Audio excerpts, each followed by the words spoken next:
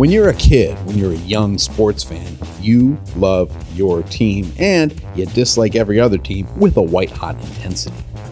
Like, no matter how transcendent Michael Jordan was, if you were a Knicks fan, you hated the dude because he sent your team to Cancun year after year after year. But as you grow older, you generally take a bigger picture view of your sport and its players.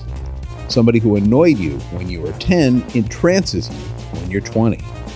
For me, that guy was Larry Bird. When the Boston Celtics were dominating the NBA circa the mid-'80s, the guy drove me nuts because 6 times a year, I had to watch him stomp my Chicago Bulls. Plus, since pro basketball on cable wasn't really a thing, we only got to see 1 or 2 national games a week, and most of those games involved the Celtics. Now, all these years later, not only do I adore Bird's game, but I had the opportunity to interview him, and he could not have been nicer. Now, another guy who used to drive me nuts, and now I adore, in part because he is way nicer than he was back in the day, Charles Barkley. Now, how did Barkley's evolution come to pass? Well, today's guest wrote the book on the Chuckster, so we are about to find out, and it'll get us all hyped to collect this.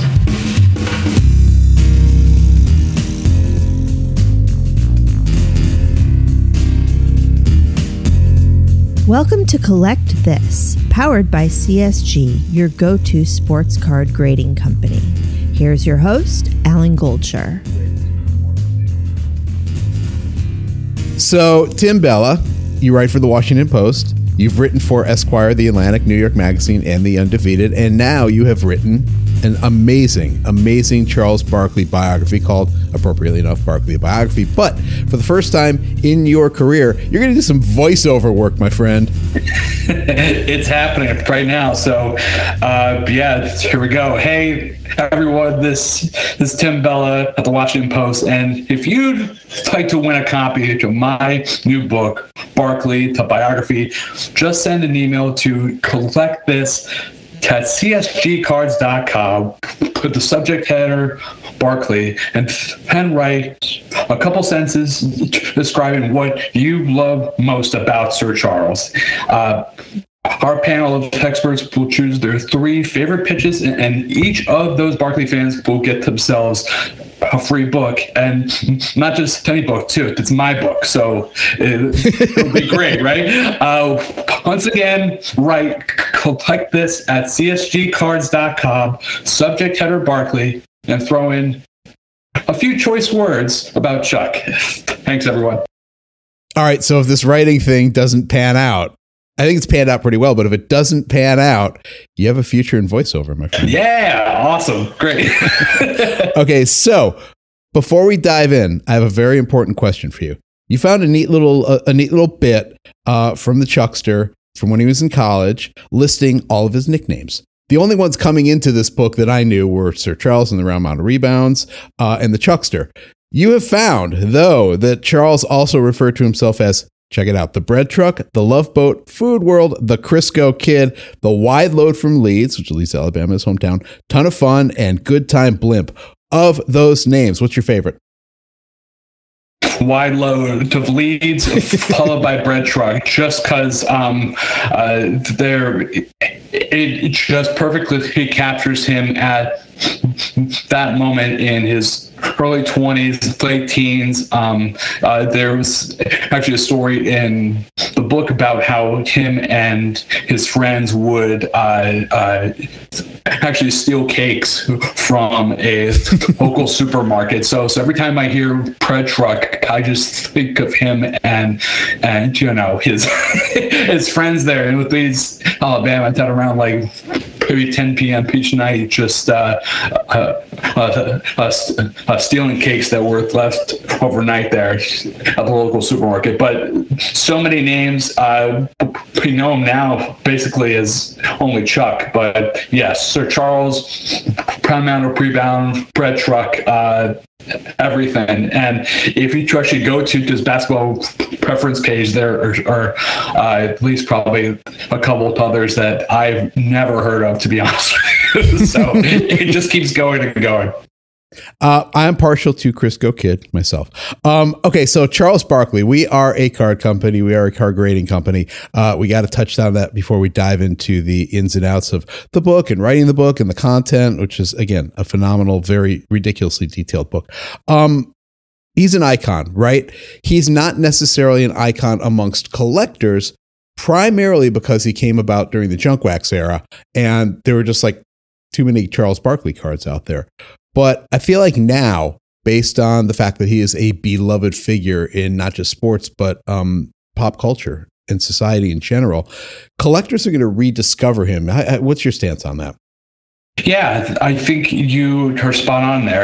I mean, in his case, and I tried to really just spell it out in the book, since the time he started at Auburn in the 81-82 season, he's been a public figure on television and been actively covered for about 4 decades now. And for anyone, that's just an incredible amount of time to be a public figure, especially since his last 2+ decades have been on TV each week with millions of people just watching it and sharing all of the outrageous things he says. So I do think his legend has grown even after his basketball life, thanks to what he's done on Inside the NBA and revolutionizing the studio show on TNT. And one other factor I find really striking for him compared to some other athletes is he's kind of made it harder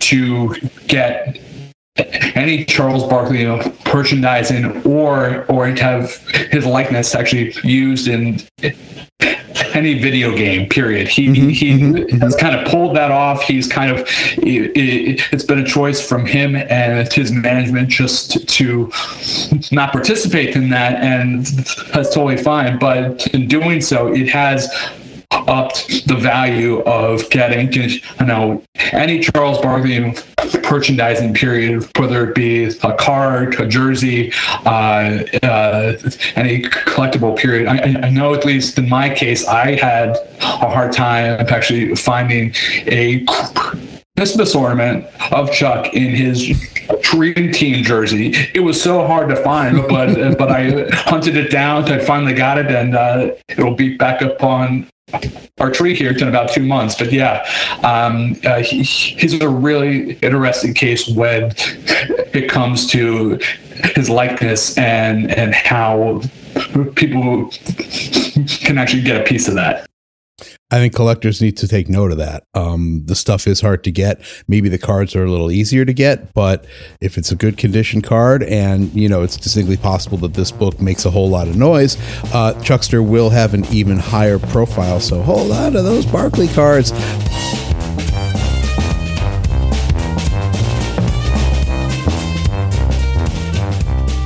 So, Tim, you are known as a hard news writer. Like I said, you write for Washington Post, or WAPO, as we call it. Why did you shift over to, and I can't emphasize enough how epic this book is. It's 150 some odd thousand words. That's a big book, people. That's about depending on the size of the font, anywhere from like 350 to 500 pages. So a lot of stuff about the Chuckster. Why did you switch over and decide for your first book to move to the sports space? Yeah, well, I started actually writing about sports, whether it be in high school to college. And right when I was starting off professionally, I was at ESPN for about a couple of years as a really low level researcher there.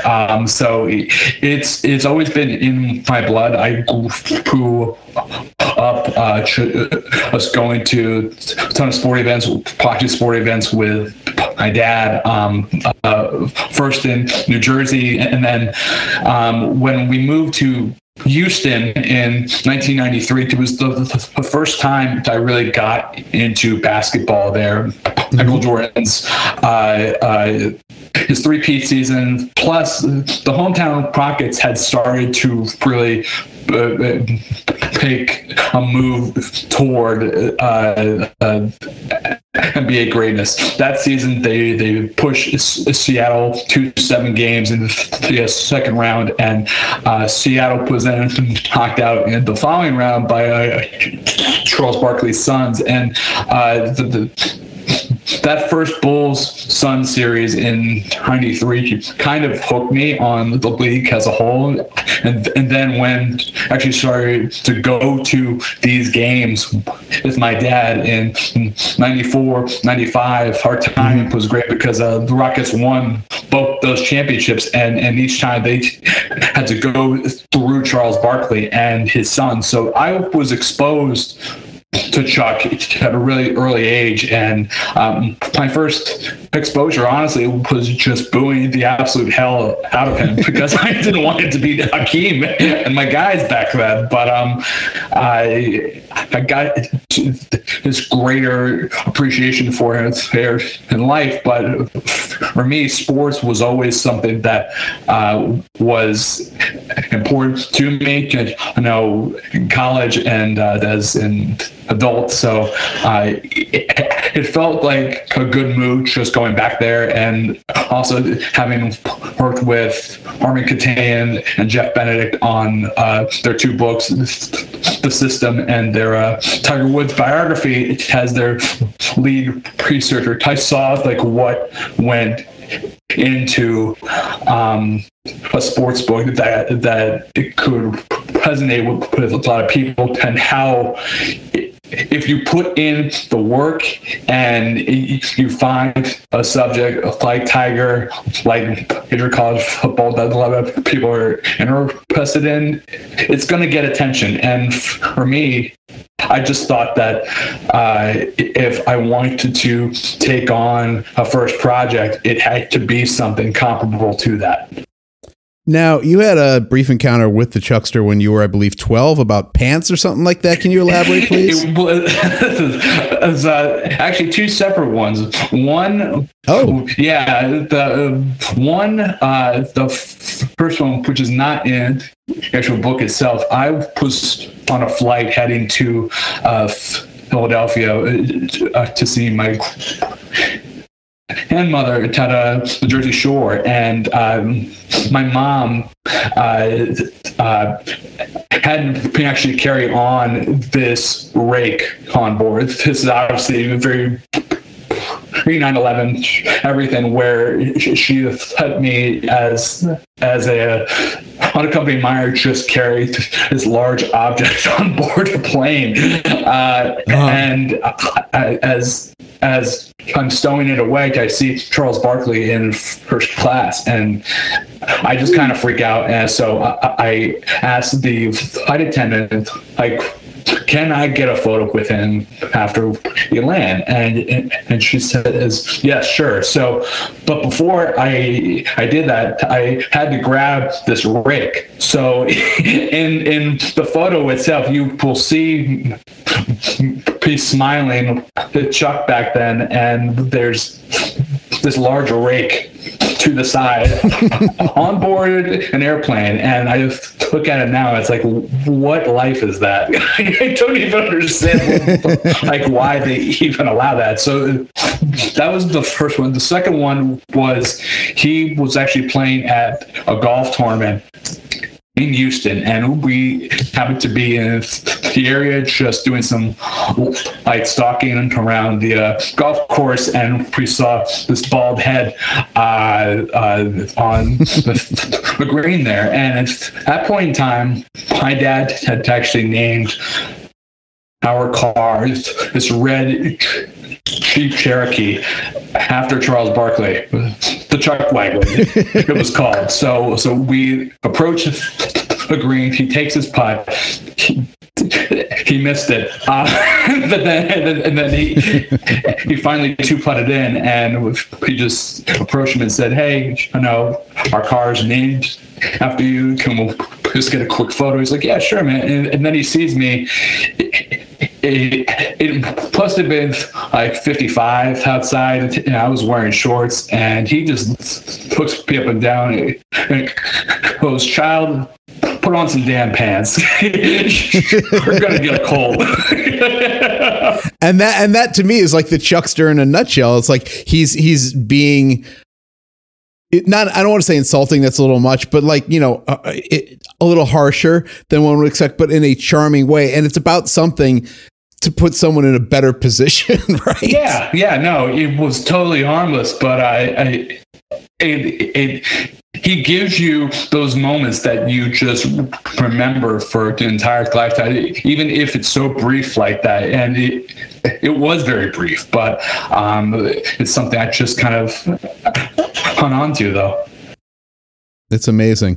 Okay, so people don't realize oftentimes when they read a biography that you are making a commitment to, in fact, spending months, if not years, writing about the subject, editing the subject, and ultimately promoting the subject, right? That's a lot of Chuck. Now, you did not have access to Chuck, which is understandable. Speaking as someone who has written biographies, it's very difficult to get the full cooperation, if any cooperation, from your potential subject. But you had access to so many people, most notably to me, the people in his lives from growing up in Leeds and going to Auburn. Talk about how you wrangled all these people, because it's, it was during COVID. A lot of the time that you were doing your research, people all over the country, people of various ages, probably people who have various degrees of knowledge of technology. So it might be hard to get them on a Zoom call or whatever. Talk about that, because that's the hard part, man. It was very hard, and I'll tell you that I tried to get Charles on board when I had not interviewed a single person for the book itself. However, him and his agent, Mark, I gave them this 81-page outline of exactly what the book would be, like chapter by chapter, everything, and we actually stuck to about 95% of that original outline itself. But after they said no, they respectfully said no. I started interviewing people in May of 2019, and I wanted to leave zero doubt that this was going to be a really, really good book. So in order to actually do that, I had to go back to Leeds. I had to go back to Auburn, where it has been so long since he's been in those places, but people knew him before he became this public figure known as Sir Charles and Chuck.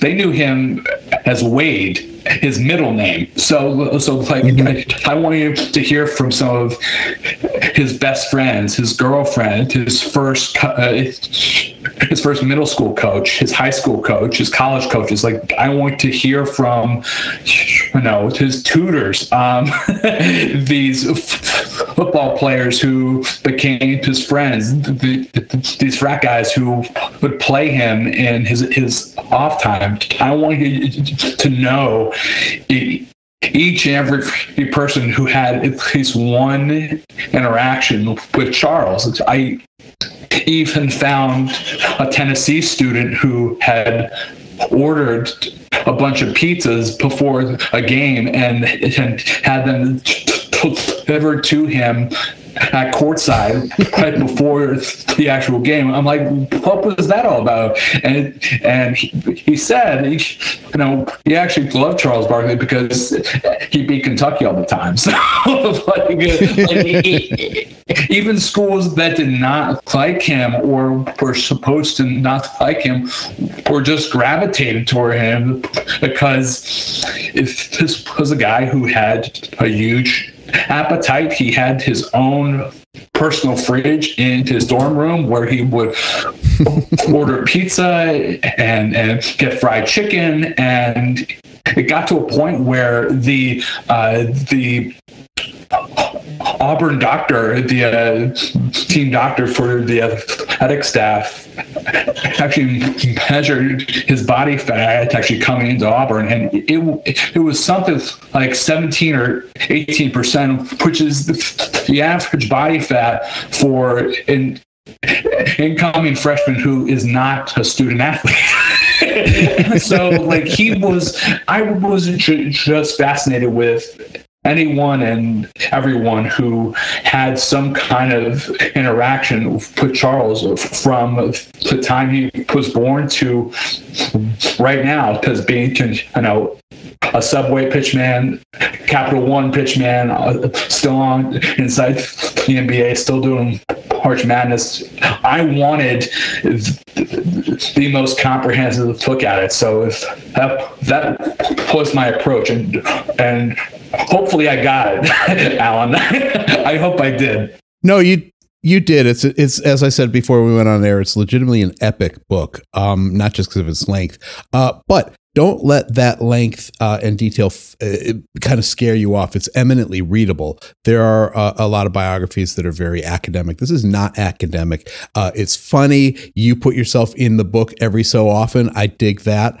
A typical line, one of them, and this legit made me LOL. He was 5'0", dribble heavy point guard, a black hole of a player who would jack up shots from midcourt if given the chance. I love that line. And what that demonstrates is he was not a prodigy, right? It took him a minute to become a legitimately good player. It did, and he has admitted this. No one would have wanted him if he did not have this growth spurt that happened over the course of 2 summers, where he went from 5'7" to at least 6'4". I know his height is always a topic of conversation. He lists himself as being 6'6". Others say he's more like 6'4.5". But if not for that growth spurt of at least 9 or 10 inches, he knows he would not be a prospect. And that is something that he did not take for granted at all, because each summer he would work on his jumping, and he's talked about it several times, but he would jump over this fence that was outside of his grandmother's place in the projects of Leeds, just jumping over that fence constantly for hours on end, and his grandmother would watch him outside to make sure that he didn't hurt himself. Quite honestly, because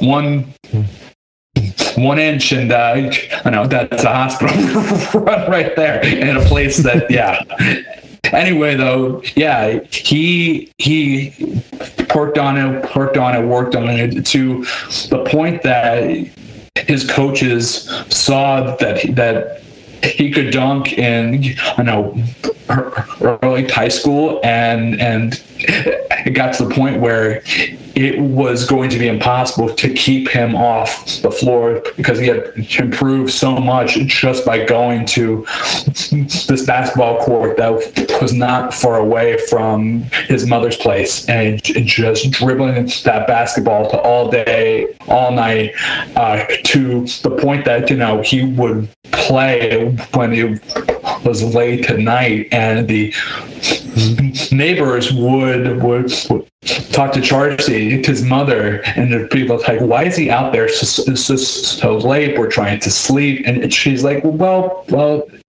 he's not getting into trouble. So, but that's an important part of the story, though. He had this backing from his mother and his grandmother at a time when his father was just not in the picture. He needed them and their support to keep going in basketball and staying out of trouble at a time when it was not easy to stay out of trouble in Leeds. Let's talk about his game, his actual game. There is not a comp.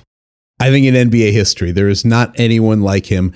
As you said, 6'4.5", maybe, power forward, legitimate rebounding prodigy. He may not have been a prodigy with an overall game, but like his sense of the court awareness and his ability to gauge where the ball was going, kind of like that Dennis Rodman thing where he knew the angles and he loved rebounding. He loved rebounding. What else was it that made him transcendent? I guess forget the personality stuff. Forget that, because we know and love Chuck. We know and love the 2022 version of Chuck. We didn't necessarily love the 2002 version of Chuck, which we'll get to in a little bit. But what is it about his game that made us want to know him?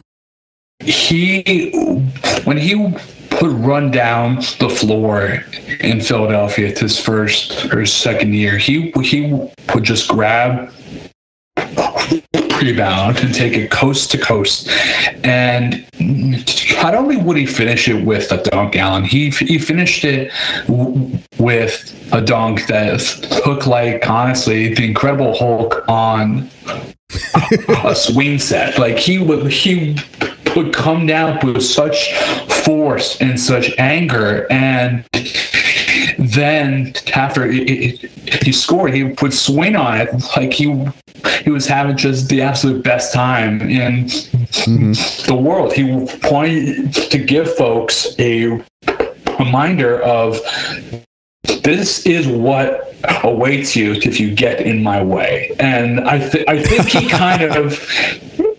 kind of did that each and every game. He tried to, at least, and a big part of that was due to his relationship with Moses Malone, who told him at the time, you were too fat, you were too lazy, you are never going to be a starter unless you do something about it. And once he listened to Moses, who kind of became his father figure for him at a time where he admittedly was playing through a lot of anger issues surrounding his biological father, Frank Barkley, Charles was able to just kind of harness that into getting into better shape and just playing the best basketball of his life at that point in time in Philadelphia. If not for that guidance, we would still have these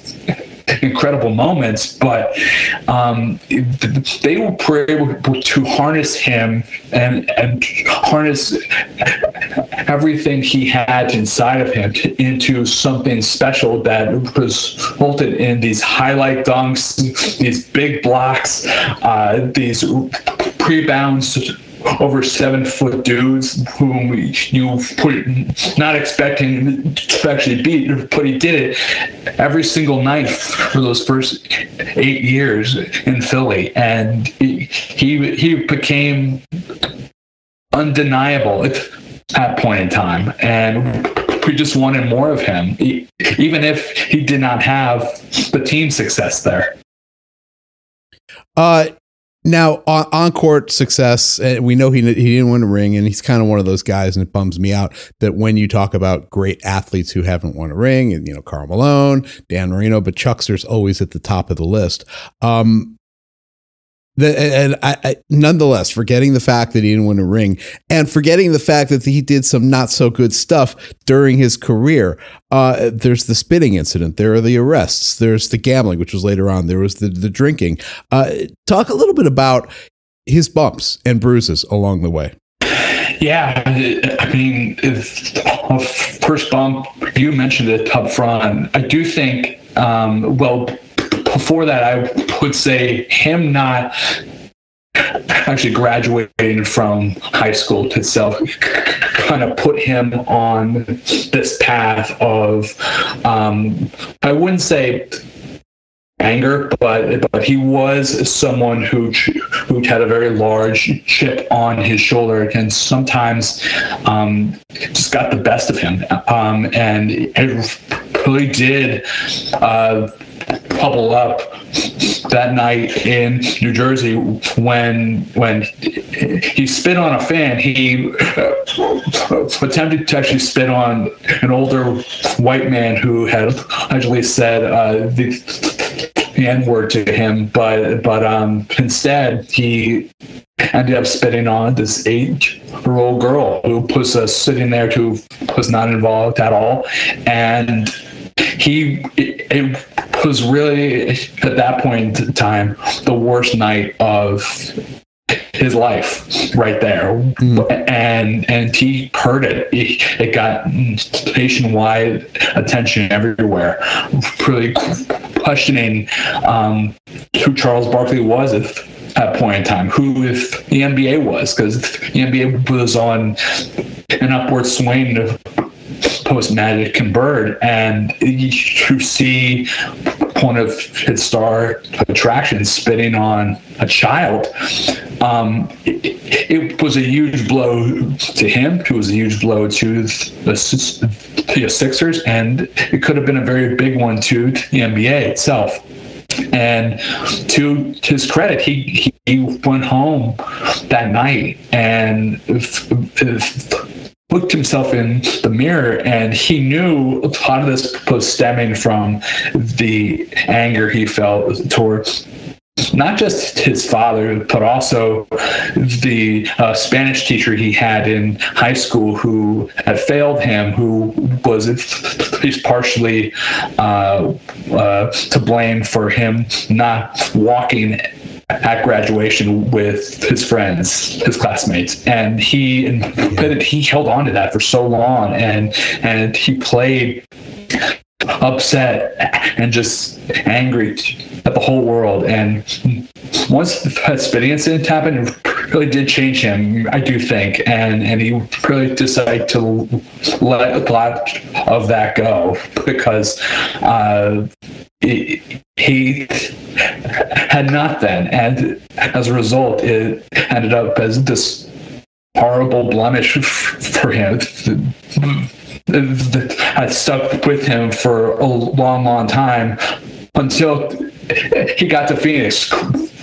Honestly, until his MVP season, the spitting incident was probably the first thing you brought up. Yeah, and not only that, but the duality. Okay, the duality of Charles Barkley. You hear about the spitting incident, you see the maniacal on-court persona, but then you see him on Inside the NBA, and he's funny and silly and goofy. But the one thing that Barkley aficionados do know is he's a very generous person. Talk about some of this crazy, buying the entire restaurant dinner sort of stuff.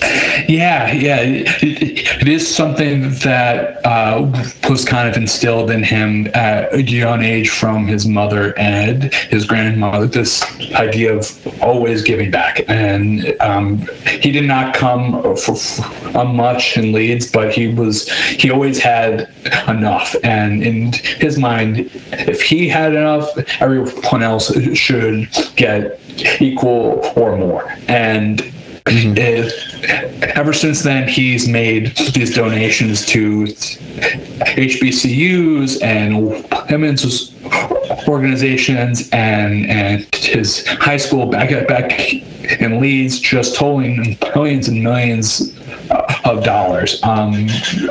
He's given to relief efforts involving wildfires and floods and hurricanes, and he's usually pretty low-key about it. I know when he was in Philadelphia, he would buy these Christmas presents for churches and a children's hospital there, and he would always tell the person in charge of it, do not tell any journalists I am doing this. I just want to do it, and please leave it at that. It's only been in recent years he's made it more public, and sometimes he does it in a joking way that also offends people. Like when he said he was actually going to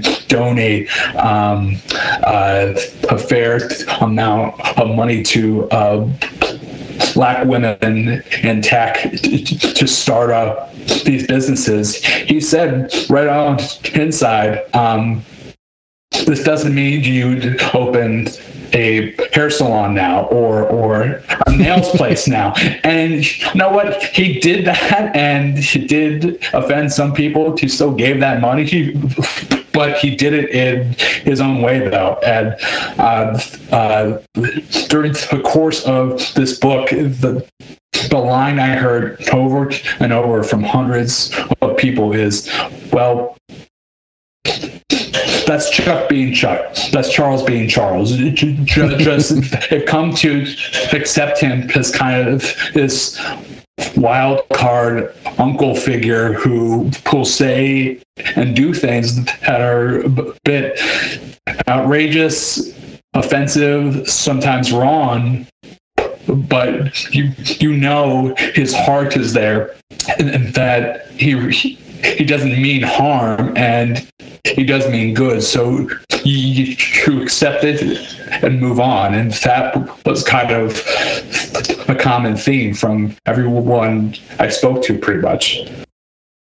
Yeah, when I was living in Philly while he was at the end of his tenure with the Sixers, and even after during the spitting incident, the city still loved him because it was known around the city how generous he was. Might not get written about, but people heard things. Philly's a small city, and hear stuff.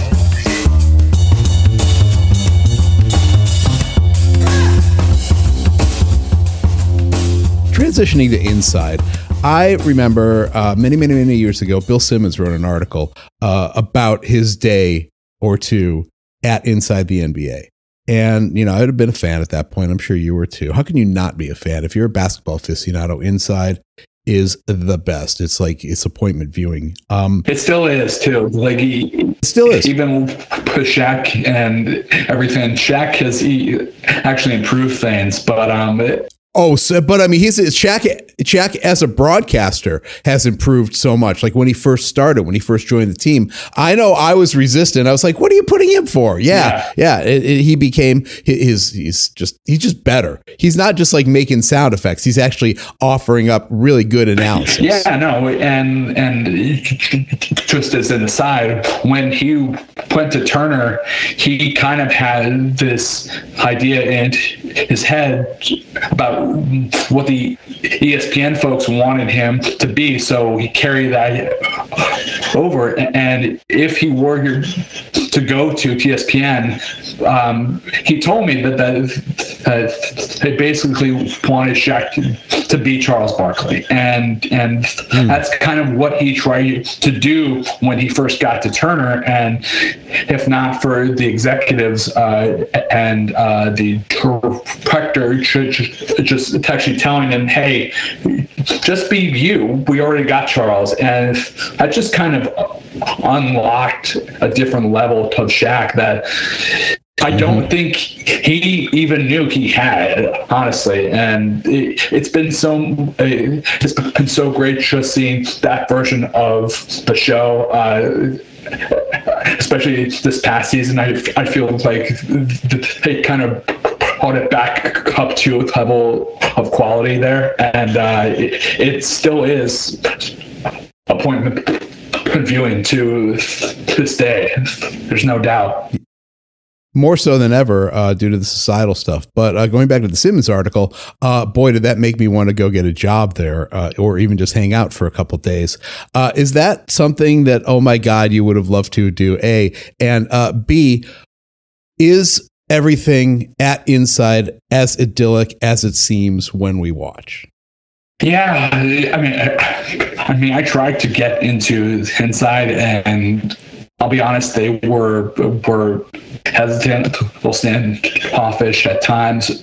Ernie Johnson was incredibly respectful and nice in a couple of his emails to me, saying, "I know I can't talk, but as a whole, I would have loved that experience." And I was hoping to actually get some of that experience in person right before the actual pandemic hit, because I know sometimes they broadcast in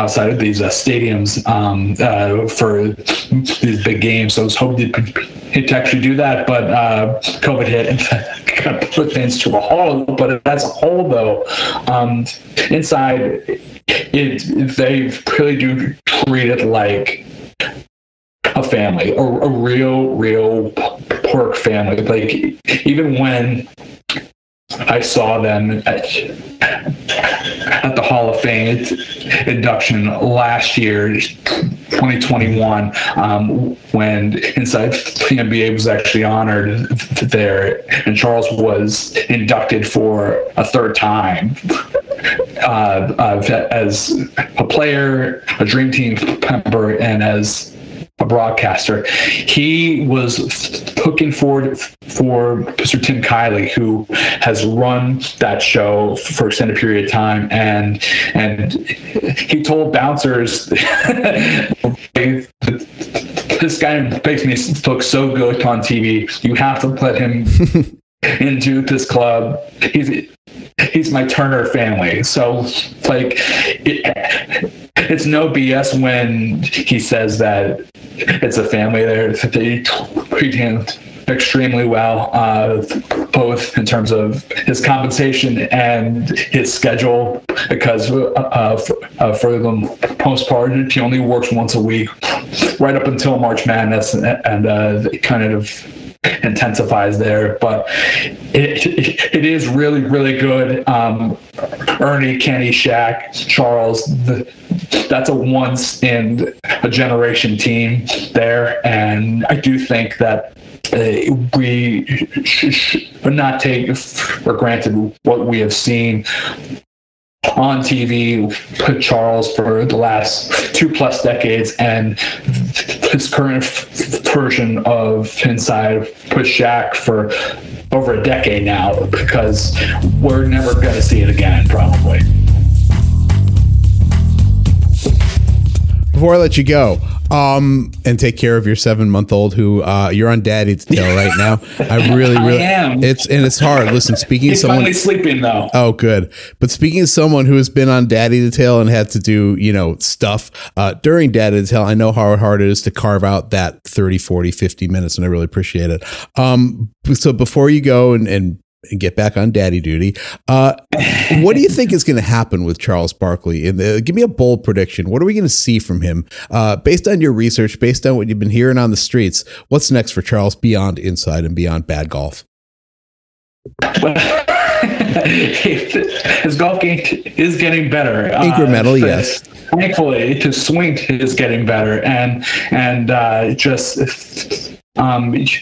Speaking of golf too, he was really toying with LIB golf there for a minute, but that did not come up. The Saudi-based golf league. Yeah.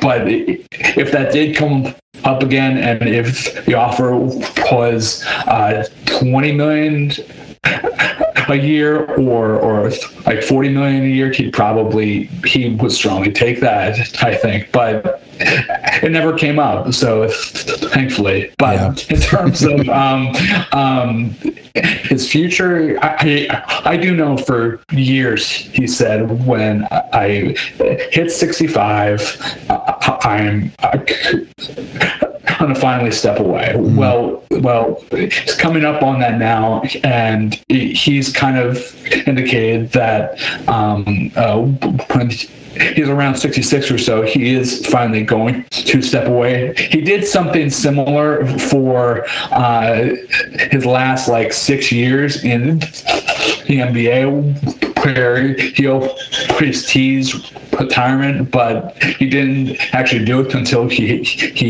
had a huge injury in Houston. So, but I do think now that he will probably step away, and he will keep his word in these next couple of years to step away from broadcasting, unless he gets a Godfather offer to one, cut down on his schedule, to two, to actually get paid even more than he already does right now. But he is at that age now. I know he's got his first grandson in Henry, and it really is something in which he does want to spend more time with his wife, his daughter, his grandson, and enjoy what he likes to do. If that's golf and fish, and he'll still talk shit probably, but on air somewhere. But I do think he is going to keep his word and step away within the next couple of years. And when that happens, it'll be a sad day. As I noted, this book is a large behemoth of a book. But so what are you working on next? What's your next large behemoth of a project? Well, I'm gonna take a little bit of time and just kind of breathe, Alan, because honestly, this was really a sprint to get this done. It was even in a pandemic where people's schedules became really open starting in March of 2020. Like I told my spouse, I'm like, you have to understand, I've got Coach K for a half hour and it's March. Like understand how rare and how strange this whole time is. So I'm just going to take some time, take a breather. I'll be back at work at the Post here in about 2 months. If there are some ideas for next book, it'll probably be outside of sports, whether it be a musician, actor, something like that. But Post definitely a big public figure who can command my attention span for as long as Charles did, because that was one thing I really enjoyed about this whole deal here, is that it was so interesting the entire time. It was so captivating the entire time. And whatever I do next, I wanted it to be as interesting as Charles was. Tim Bella, author of Barkley, a biography, available now at a bookstore, either of the brick and mortar variety or of the online variety near you. Lots of great stuff about his on-court stuff, lots of great stuff about his inside stuff, and lots of great stuff about his appearances on Saturday Night Live. Tim, thank you so much for taking the time. Thank you so much, Alan. Appreciate it again. Whether it's a 1986 Michael Jordan Fleer rookie card, a Tom Brady playoff contenders rookie card from 2000, or, I don't know, a Marv Throneberry card that came out of a Post cereal box in 1963, and yes, that's a thing, Certified Sports Guarantee will grade your sports cards quickly and accurately. A subsidiary of Certified Collectibles Group, CSG graded over 1 million cards in its first year plus on the sports collecting scene, the fastest any grading company has hit that mark. The speedy turnaround times provided by the knowledgeable, passionate team of expert sports card graders will make your CSG experience smooth, efficient, and, most importantly, fair. Regardless of the athlete, the sport, or the condition of your card, CSG will treat it with the love and respect it deserves. For more information about CSG, visit csgcards.com. That's CSG, your go-to sports card grading company. We hope you enjoyed Collect This, powered by CSG. Collect This was hosted, written, produced, engineered, and scored by Alan Goldshire. If you have any comments or questions, please email us at collectthis@csgcards.com.